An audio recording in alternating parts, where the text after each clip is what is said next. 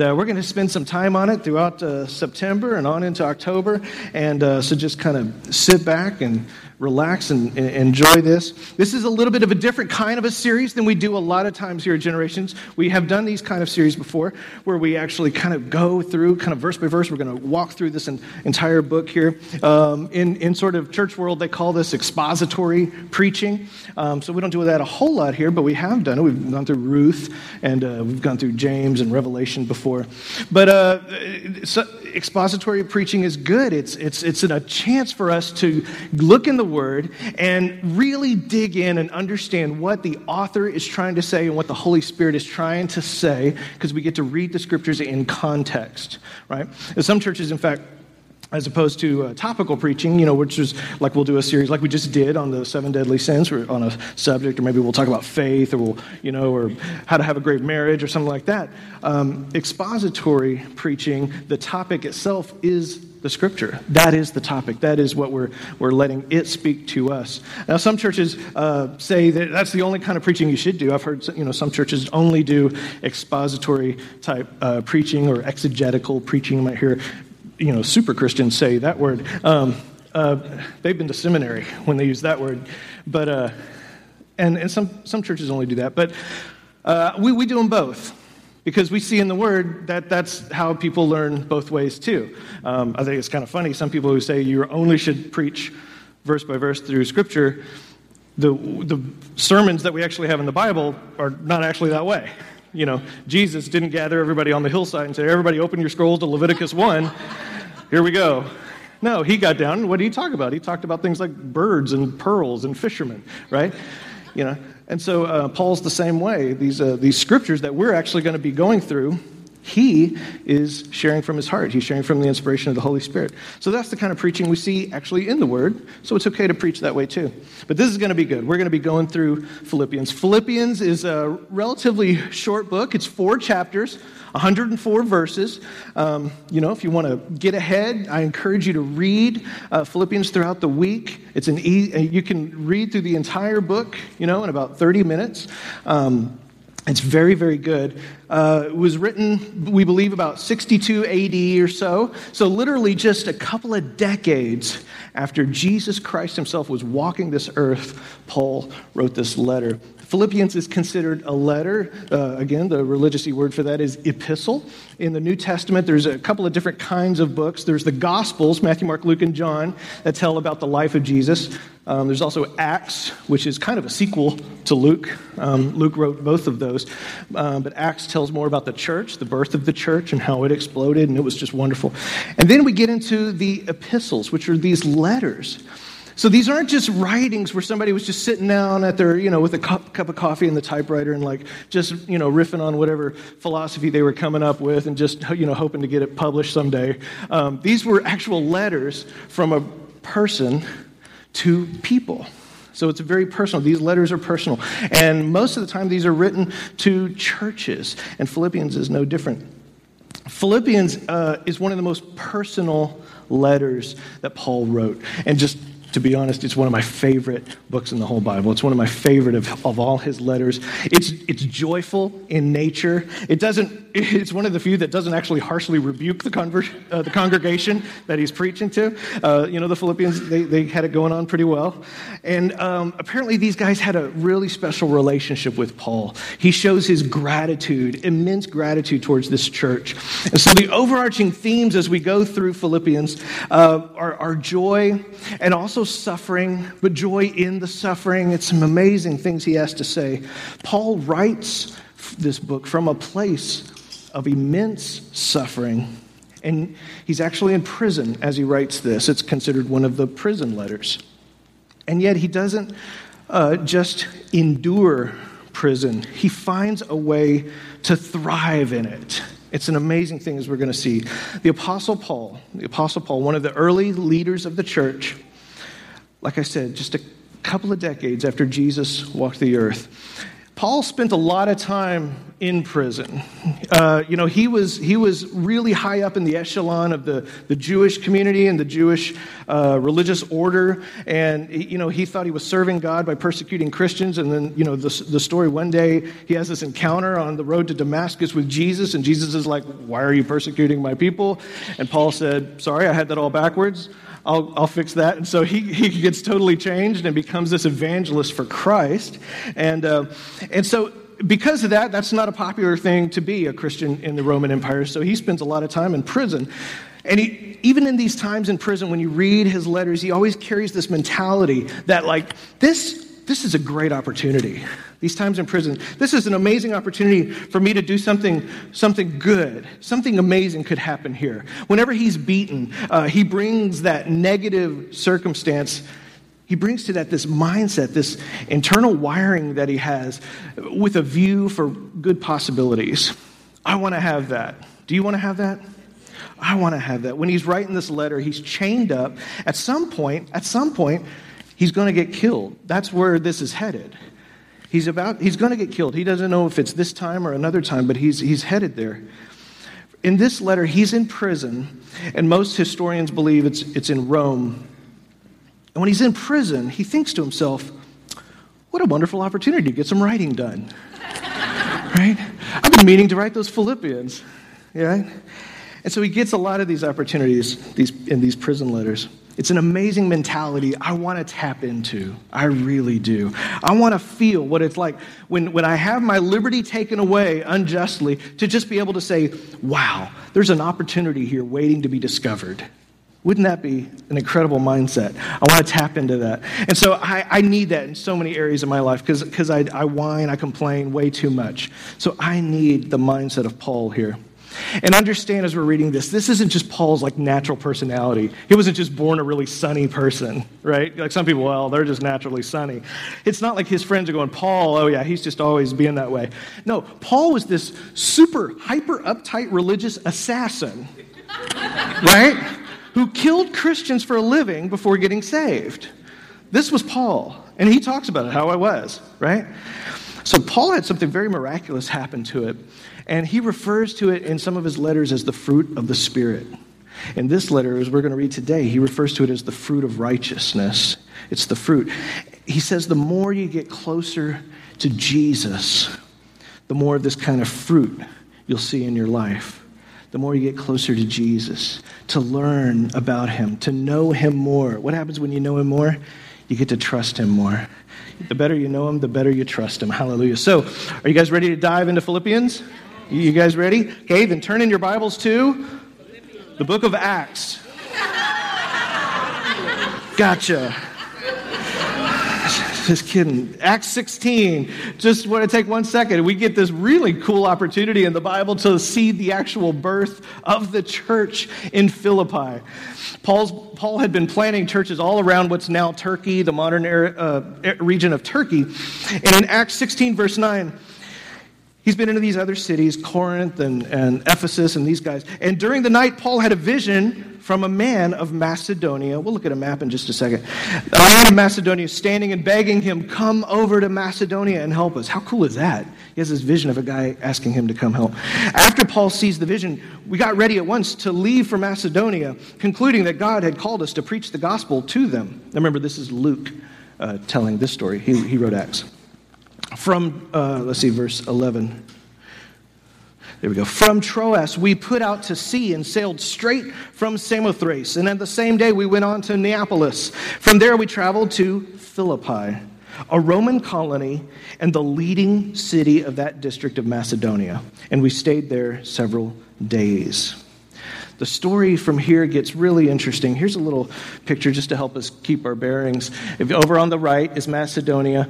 That whole area there is modern Greece. We see Greece, and up there where it kind of turns into Thracia up there, that would be turning into modern Turkey. So Philippi is kind of right there on the close to the border where we would now have Greece and Turkey. And then you can kind of see the distance over to Rome. There's the big boot of Italy there. And And the distance there is a long ways as it is, but it's even made worse by the terrain. The travel between these two cities would be very treacherous. You see all the little nooks and crannies of the coastline there, just literally hundreds and hundreds of thousands of shipwrecks along these bays, the Aegean Sea there. So it would have been treacherous to travel between them. And if you tried to take the land route, you could try that, but you're very likely to get robbed and probably killed. So either way is a real treat, traveling from Philippi to Rome, and that'll become important later. But the story there in Philippi, if you go with Acts and read the rest of that, it's very interesting. In our deeper small group, we'll probably get more into this. But just to summarize, when they get there, they meet a woman named Lydia. She's a businesswoman, so that's a very unusual thing for that era and that culture, a businesswoman. It says that she's the head of her household. That's a very unusual thing. You know, it's a very man-oriented culture here. Businesswoman, head of the household. They meet her, and it calls her a worshiper of God. She didn't know Jesus, but she was a worshiper of God, and they told her about Jesus. She gets saved. She gets baptized. Her whole household gets baptized and saved. And from there, just the church in Philippi explodes, and it even has some interesting, I can't go all into it now, but it has some interesting commentary where there was no synagogue for them to meet in, so they were meeting by the river, and that usually means because there wasn't enough men in the church, and so the women constituted the church, and they would meet by the river. So here's a church, this amazing church, led basically by this amazing, powerful businesswoman. Let's hear it for the ladies of Philippi. All right, yeah, girl power. So that's what's going on there. Now, if you're ready, let's dive into Philippians. You ready? Philippians 1, chapter 1, verse 1. Paul and Timothy, servants of Christ. Now, as we read through this, Paul mentions himself a couple times, so he definitely establishes he's the author. And he's here with Timothy. He's saying the two of us together.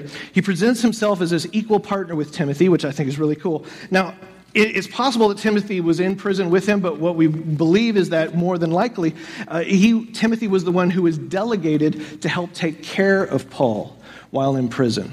Let me just give you a quick note about prison life. First century prisons, especially in Rome, they were set up very uniquely. They're not like our prisons. They're set up and they're very efficient, these prisons. If you were in prison in Rome, they didn't feed you. They didn't feed you. They gave you a prison cell, which was really nice of them, but they didn't feed you or take care of you. So your basic needs were not taken care of by the establishment. Your needs were taken care of by friends and family.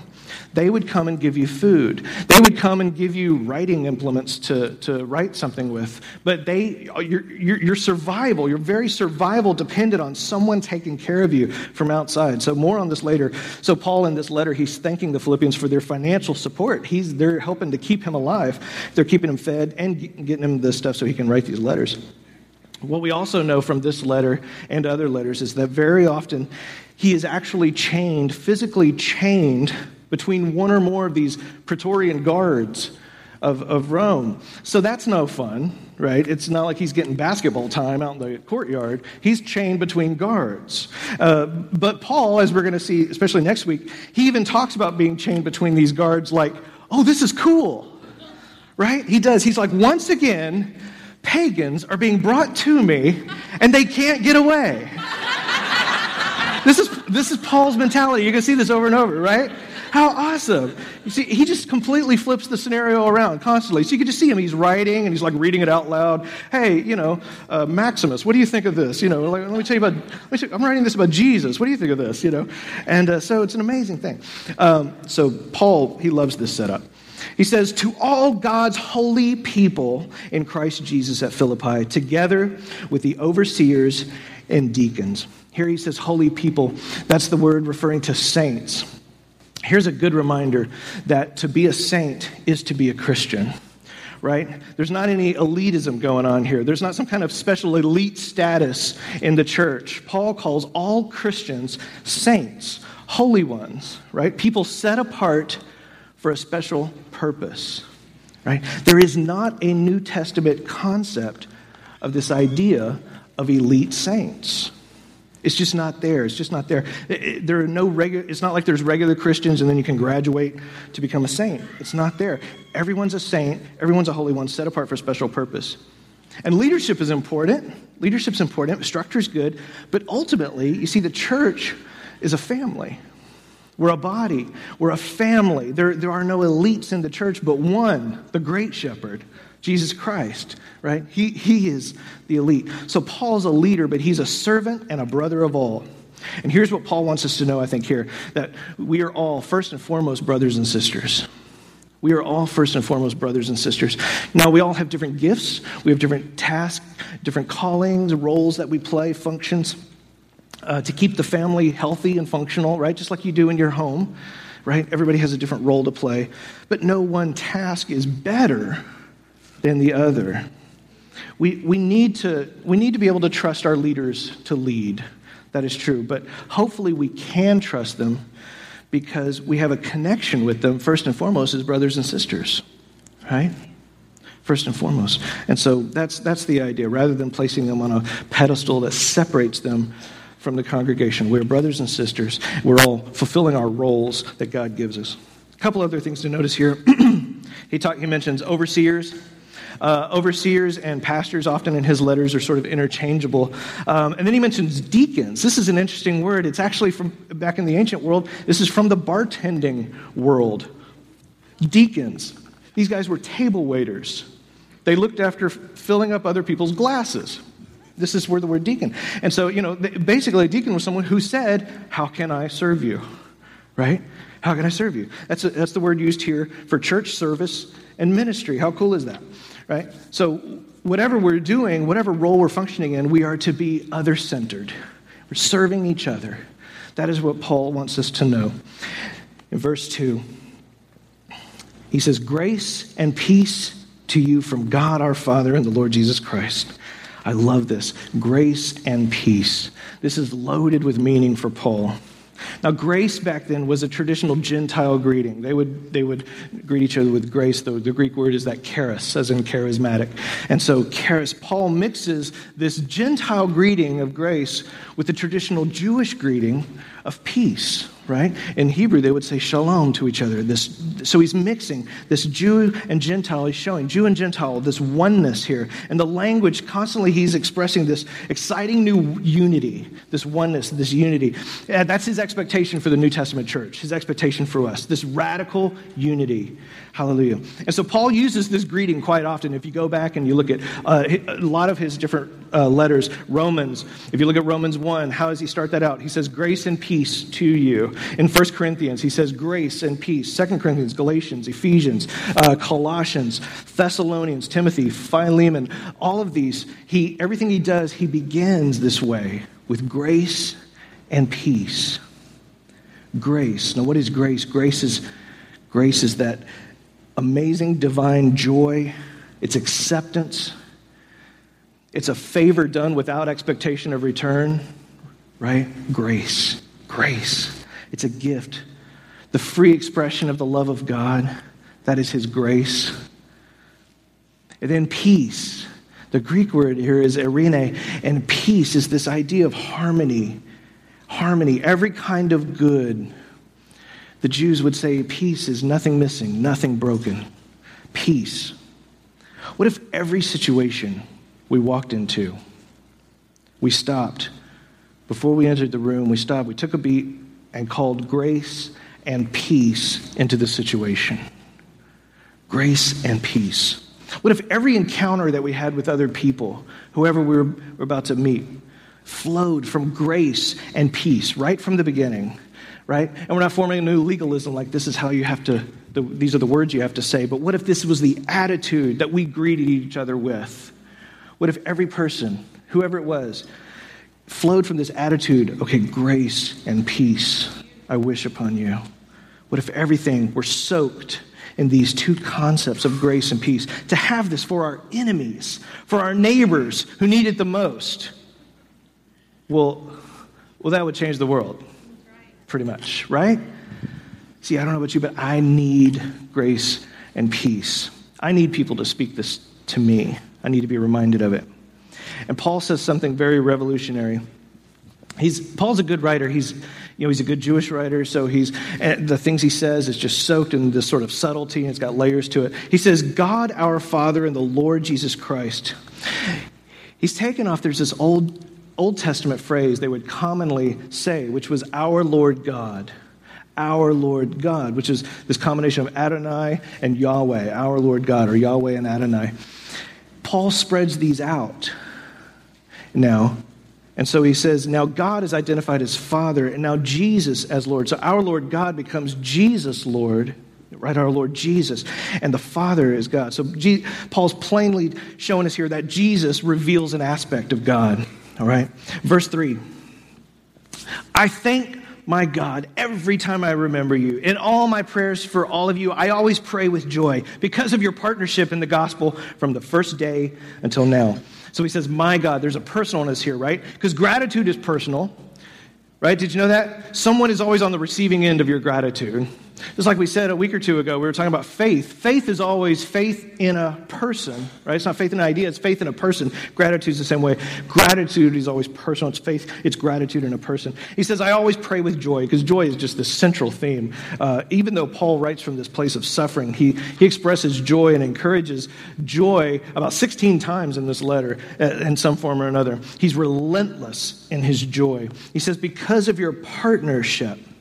Now, partnership, this is where we're going to talk about a little bit about today, because partnership is another dominant theme of this letter, as well as joy. Partnership. We have the privilege, you and I do, of partnering with God, and we also have the privilege of partnering with each other, right? To serve our world. We partner with each other. And he says, from day one, you've been partners with me. We're doing this thing together. Now, this word in the Greek, some of you have probably heard of this word. It's koinonia. Koinonia. And it's often translated, when you hear about koinonia, you hear it translated as fellowship. Fellowship kind of, and it sounds like this sort of nice, fuzzy, warm, we're hanging out over the potato salad fellowship. Koinonia, that's what we're doing here. But really, that's only part of the word, because it's used in a very specific way in Paul's day. In Paul's day, it's very specific. The context, it's a business term. Koinonia is a business term. It's a financial term. It means business partners.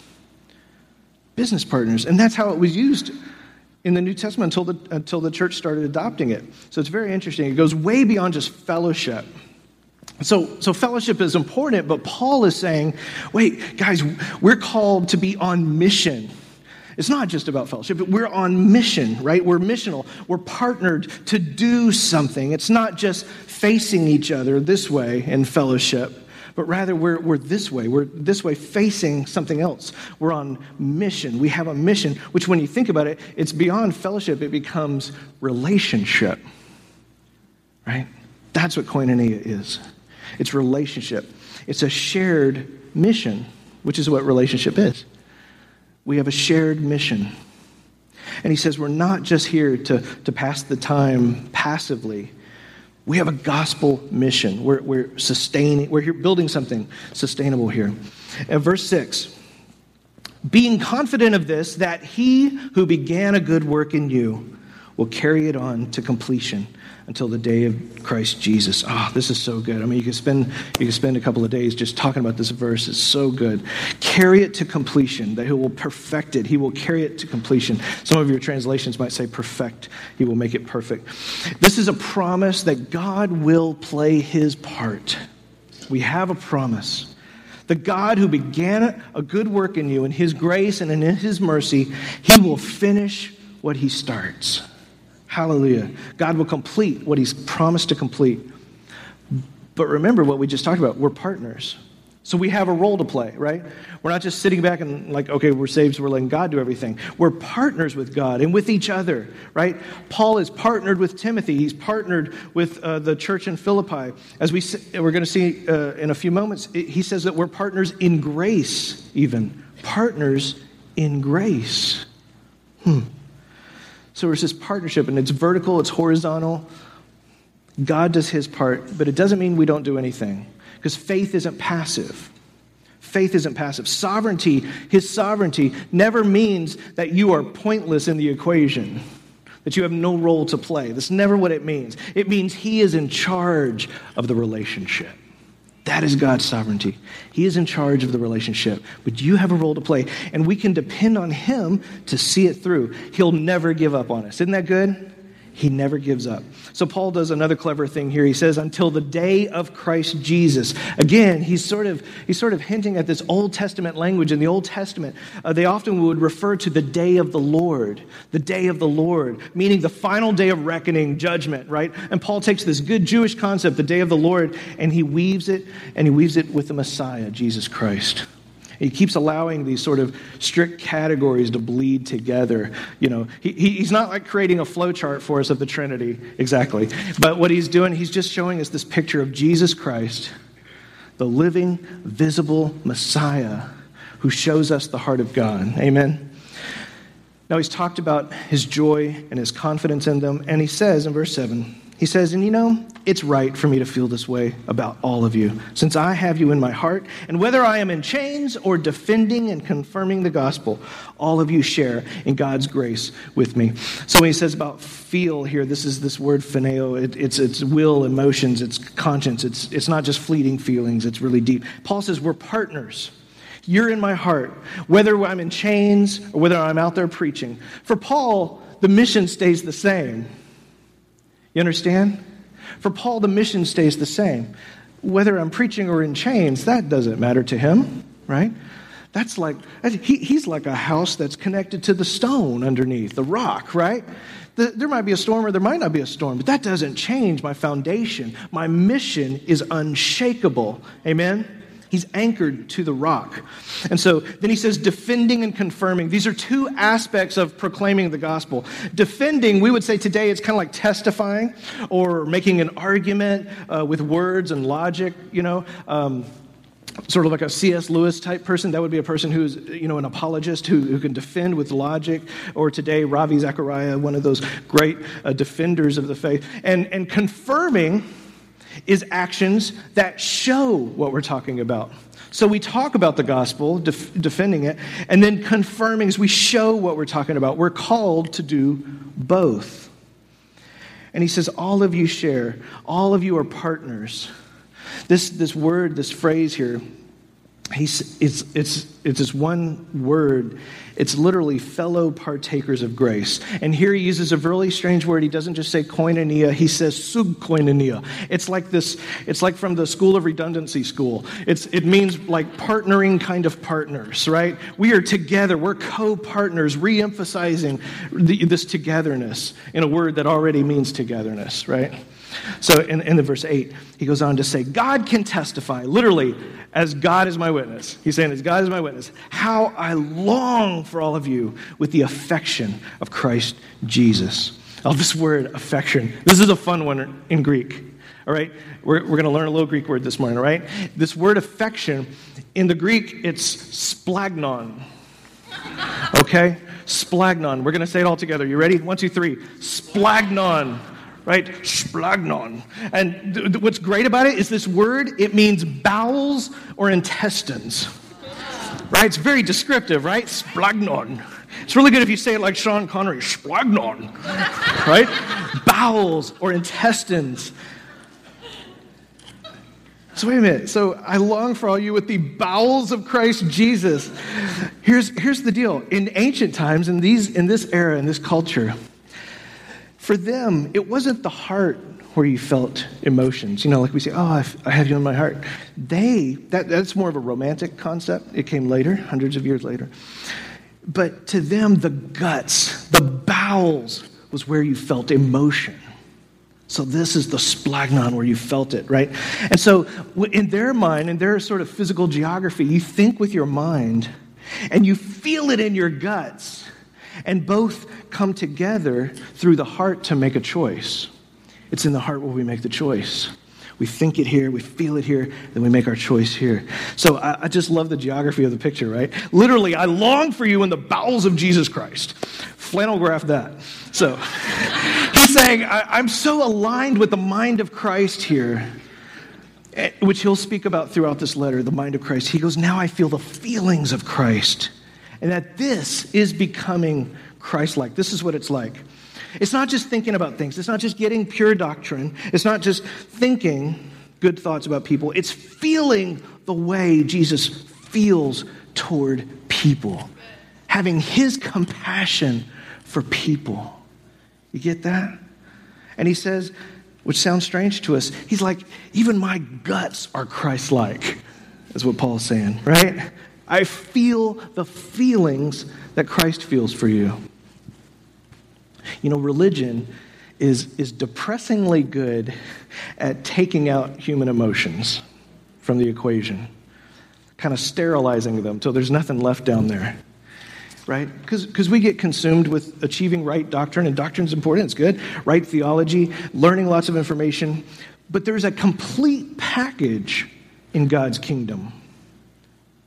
When you meet someone who is truly filled with Christ, and you know these people, right? When I get to have dinner or something with somebody who's in some kind of a ministry where they're helping people, and you talk to them a little bit, you could tell they don't just know stuff.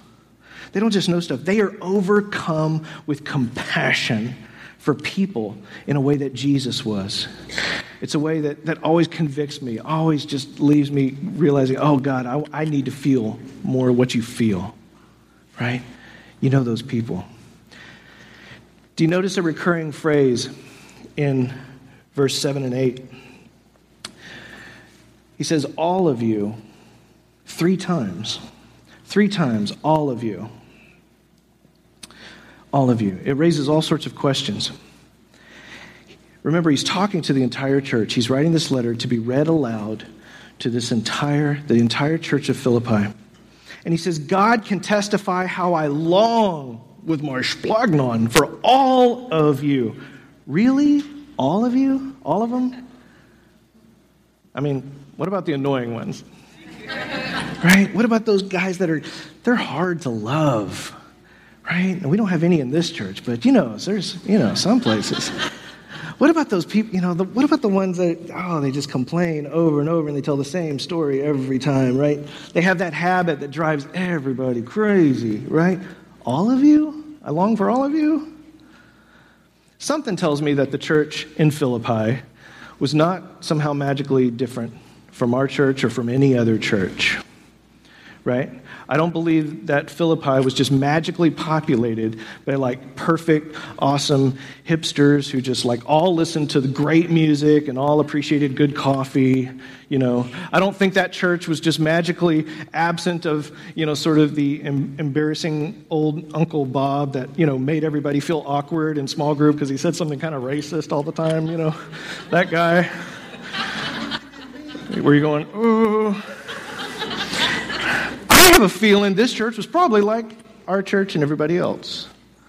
I bet there were people there who were a joy to be around, very inspirational. And I bet there were people there who some folks just found it really hard to be around. So is Paul serious? Is he long for all of them? Or is this just religiously polite talk? Does he really love all of them? I find this hard because let's face it, some people are hard to love. Some people grate on us, right? They're just maybe there's nothing wrong with them. There's just that different personality. You ever find your diametric opposite in the world, right? You're just like, wow, that person can be more unlike me, right? Something, they just get under your skin. Their sense of humor is on a different wavelength, or worse, they don't have one, right? My friend calls them his sandpaper people. They're sandpaper in his life, right? They smooth them out. So for Paul, there's something here, there's something going on that allows him to write with apparently a straight face, I really deeply love all of you. But I love you with this particular kind of love. It's agape love, he says, that's shaped by the power of Christ. Oh man, what would it be like to have something going on inside of us, something so powerful, so transforming, so mind-altering, this relentless joy that even the most irritating people you could say to them, I have a love for you. It's a love of Christ that I feel down into my guts. I have a love for you. And actually mean it. To look at everyone, and wish them grace and peace. Oh, what would it mean? What would that look like? To be able to feel deep in your splagnon a love for that person who's normally just like your kryptonite. Well, obviously, if this would happen, the world would change. Am I right? The world would change. I mean, if you could love your enemies and be so radically transformed inside, it would obviously affect how we dealt with everyone. It would change everything. Verse 9. And this is my prayer. Okay, what follows here is actually a prayer, and we're going to look at these last three verses, 9, 10, and 11. They're actually a prayer, and we'll finish with this. So let's unpack this. It's kind of the culmination of this whole introduction, the opening part of the letter. Remember, too, the original recipients of this letter would have heard it read aloud in their church service. So this is being read to them like Paul's talking to them. He says, that your love may abound and more in knowledge and depth of insight, so that you may be able to discern, that's approve and acknowledge, what is best, and may be pure and blameless for the day of Christ. Oh, we don't write letters like this, right? Oh, man, that your love may abound more and more. This word abound, it's this continual tense of the verb. It just means it keeps going. There's no limits to its growth. May your love grow and continue to grow. May your love today be more than it was yesterday, and tomorrow may your love be more than it is today. That's this abounding love. It's not static. It keeps growing. And then he says, in knowledge and depth of insight. Now, knowledge is this word. It's epigonesis. It's this word. It's a particular kind of knowledge. It's not just head knowledge. It's not knowledge about something. It's not just like you know a lot of information about it, or you know the ABCs and then you're all set. It's this holistic idea of knowledge. One scholar put it this way. He said it's knowledge that comes from participation. It's not that you've learned about it. You've experienced it. You've done it. It's knowledge from within. Right? Anybody ever play Guitar Hero on your Nintendo or something like that? Guitar Hero. Raise your hand if you ever played a Guitar Hero. Okay, we got some Guitar Hero heroes. All right. For those of you who are uninitiated, Guitar Hero is a video game, and you take a plastic thing that's roughly shaped like a guitar that has these bright, shiny lights on it, and then you're watching a screen that has bright, shiny lights, and as the colors, different colors, blue, red, yellow, come up, you touch the corresponding. And by the end, you are like playing guitar, right? You are a guitar hero, and there's like festivals and contests and like tournaments all over the world for this silly thing. And, people like spend hours and hours and hours on Guitar Hero, right? If they spent that same amount of time actually playing a guitar, they could learn how to play like Derek, right? I guarantee you Derek hasn't spent 100 hours playing Guitar Hero, right? And he is a guitar hero, right? Oh, man. Amen. So this is the idea between just kind of knowing about something and knowing the thing for real, knowing it, right? He says in knowledge, and then he says depth of insight. It's this really unique word. It's the only time in the entire Bible this word is used as aesthesis. Depth of insight. It's very rare. One scholar called it keenly aware of the consequences of an action. The consequences. So it's knowledge related to what you do. So Paul's saying, may you not just know facts, but may it lead to aesthesis, the ability to know what to do in situations. See, here's why this is important. This is having knowledge and understanding what to do in situations and having good judgment when things are morally ambiguous. Anybody ever live in some experience gray areas in life? Yeah, that's life. It's messy. So we walk into these areas. The situation's murky. The Bible doesn't exactly, what are we, right? So this is aesthesis. You will know what the next right thing to do. What a blessing that would be to have, right? Because we encounter these situations. We live in a modern world, so we encounter situations. May this knowledge flow. And he says, and notice he says that your love may abound. So it's flowing from our love. That's important, because knowledge is power, and so knowledge can be abused. So he says, no, we want knowledge and insight to flow from love. Paul prays that his friends in the church would grow in love and knowledge and discernment in order to embrace what is best. Some of your translations will say what is most excellent. What is best? Not just what is right versus what is evil, but what is best? What if our ethics, that's the way we behave in the world, what if the way we behave in the world arose out of this love rather than just religious law? If it arose out of love, how would that even season our conversation today? The Old Testament talks a lot about wisdom. But see, Jesus comes and he steers that conversation into a philosophy of love. He steers its wisdom through a philosophy of love. So it's not just memorization of scripture or rules, but it's wisdom and discernment so we can know the heart of God. We can apply it to all sorts of circumstances, even those the Bible doesn't directly speak to. We got to have that, right? As representatives of the kingdom, we've got to understand the heart of God so we can react to these situations, respond to these situations. It's not just about right and wrong, but what is best, what is most excellent. It's not a matter of, well, can I still do this and go to heaven? Right? How much of it can I do before I'm sort of in trouble? Right? Can I get away with this? Is this like super bad or just sort of not so good?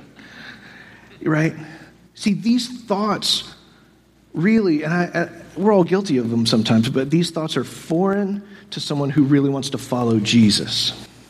That's not the thought we're to have. You wouldn't ask that about your spouse.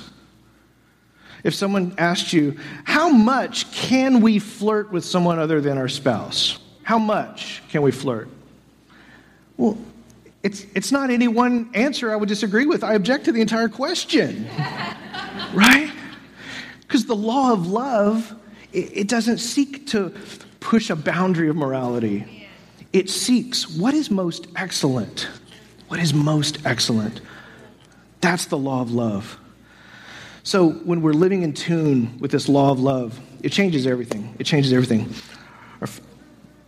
Our final verse, Paul calls it being filled with the fruit of righteousness that comes through Jesus Christ to the glory and praise of God. So we've gone beyond, is it right? Is it like super, okay, how far can I go? What can I do? And now we're asking a whole new question, and that is, what would love have me do?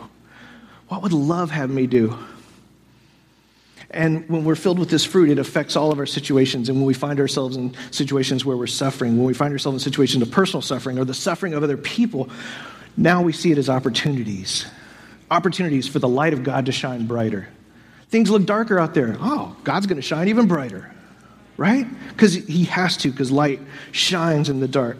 We see it as opportunities for Christ to be glorified, right? Oh, well, this is an opportunity for God's power, his miraculous power to show up, right? For us to be the hands and feet of Jesus. It's an opportunity. Everything that happens to us, positive or negative, we now can view as this strategic opportunity to advance the gospel. It's a whole different mindset, right?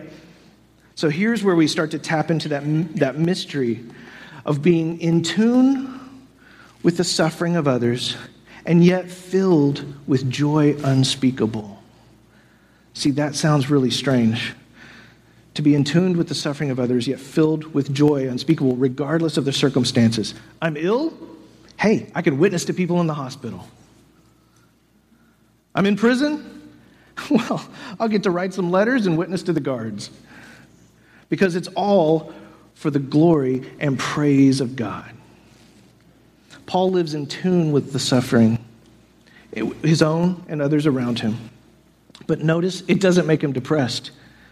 Because that's what we would expect. Well, a person who's really in tune with suffering, they must just be like this all day, right? But he's not.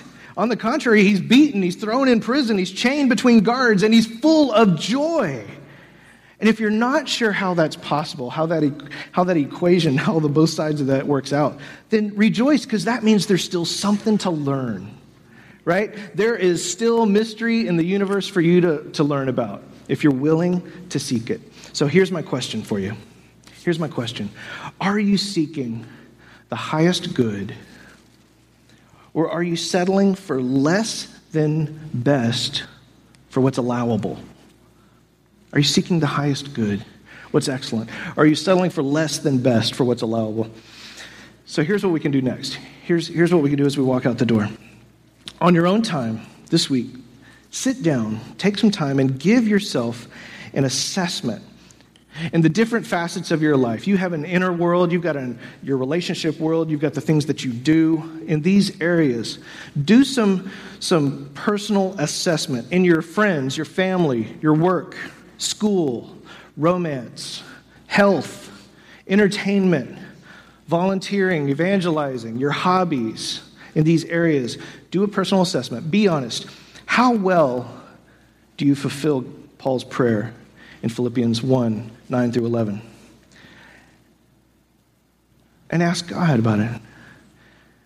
And think about what the next steps toward health in each of these areas are. We'll work further into this deeper on Wednesday. But see, it's not about condemnation. We're not trying to condemn anybody. It's about asking God, Father, what do I need to change? How can I grow? Now, and this is a great opportunity to do this in partnership. We're in partnership, right? Koinonia, to do it in partnership with each other. It's a great opportunity to hold each other accountable. Ask someone to help you be aware, right? Help me see my blind spots, right? And then say, and ask me about it again next week. Ask me how I'm doing on that thing. See, that is real fellowship. That is koinonia. It's partnership in the gospel. It's you applying the gospel to your own life, and then as you live it out, you live out that gospel more and more, you become God's show and tell for the world. Amen? And you'll start to understand the mystery of relentless joy. Hallelujah. Let's pray. Hallelujah. Heavenly Father, Lord, Paul's prayer in Philippians 1 is a prayer that I want to apply to my own life. I want to grow in love. I want to grow in wisdom and knowledge and discernment so that I stop settling for just what's allowable, what I can get away with. I want to aim for what is best. Jesus, I want to live a life that thinks your thoughts and feels your feelings, feels your emotions toward other people. I prayed, Lord God, for our church community this morning, for my brothers and sisters here, that we would be intentional about stepping out, engaging those around us who hurt. Help us to be in tune with the suffering of others. I thank you for allowing us to be part of a community, Lord God. Help us not to take that for granted.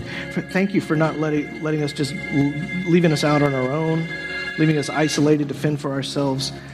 I thank you, Father, that we realize what we have and that we're filled with gratitude for that. And I pray that together we would live lives that give you glory. In Jesus' name, amen. Amen. Amen. I'm going to ask our prayer partners to come forward. If you need prayer for anything, I encourage you to come up and ask these guys for prayer, and they will pray the prayer of faith with you and stand with you. Hallelujah. As we go, I just want to bless you today. May you continue to grow in love, grow in knowledge, grow in discernment, grow in wisdom. Hallelujah. May you think the thoughts of Jesus and feel the emotions of Jesus towards other people. And may you live lives that give him glory in Jesus' name. Amen. Amen. Have a wonderful day. We will see you guys later.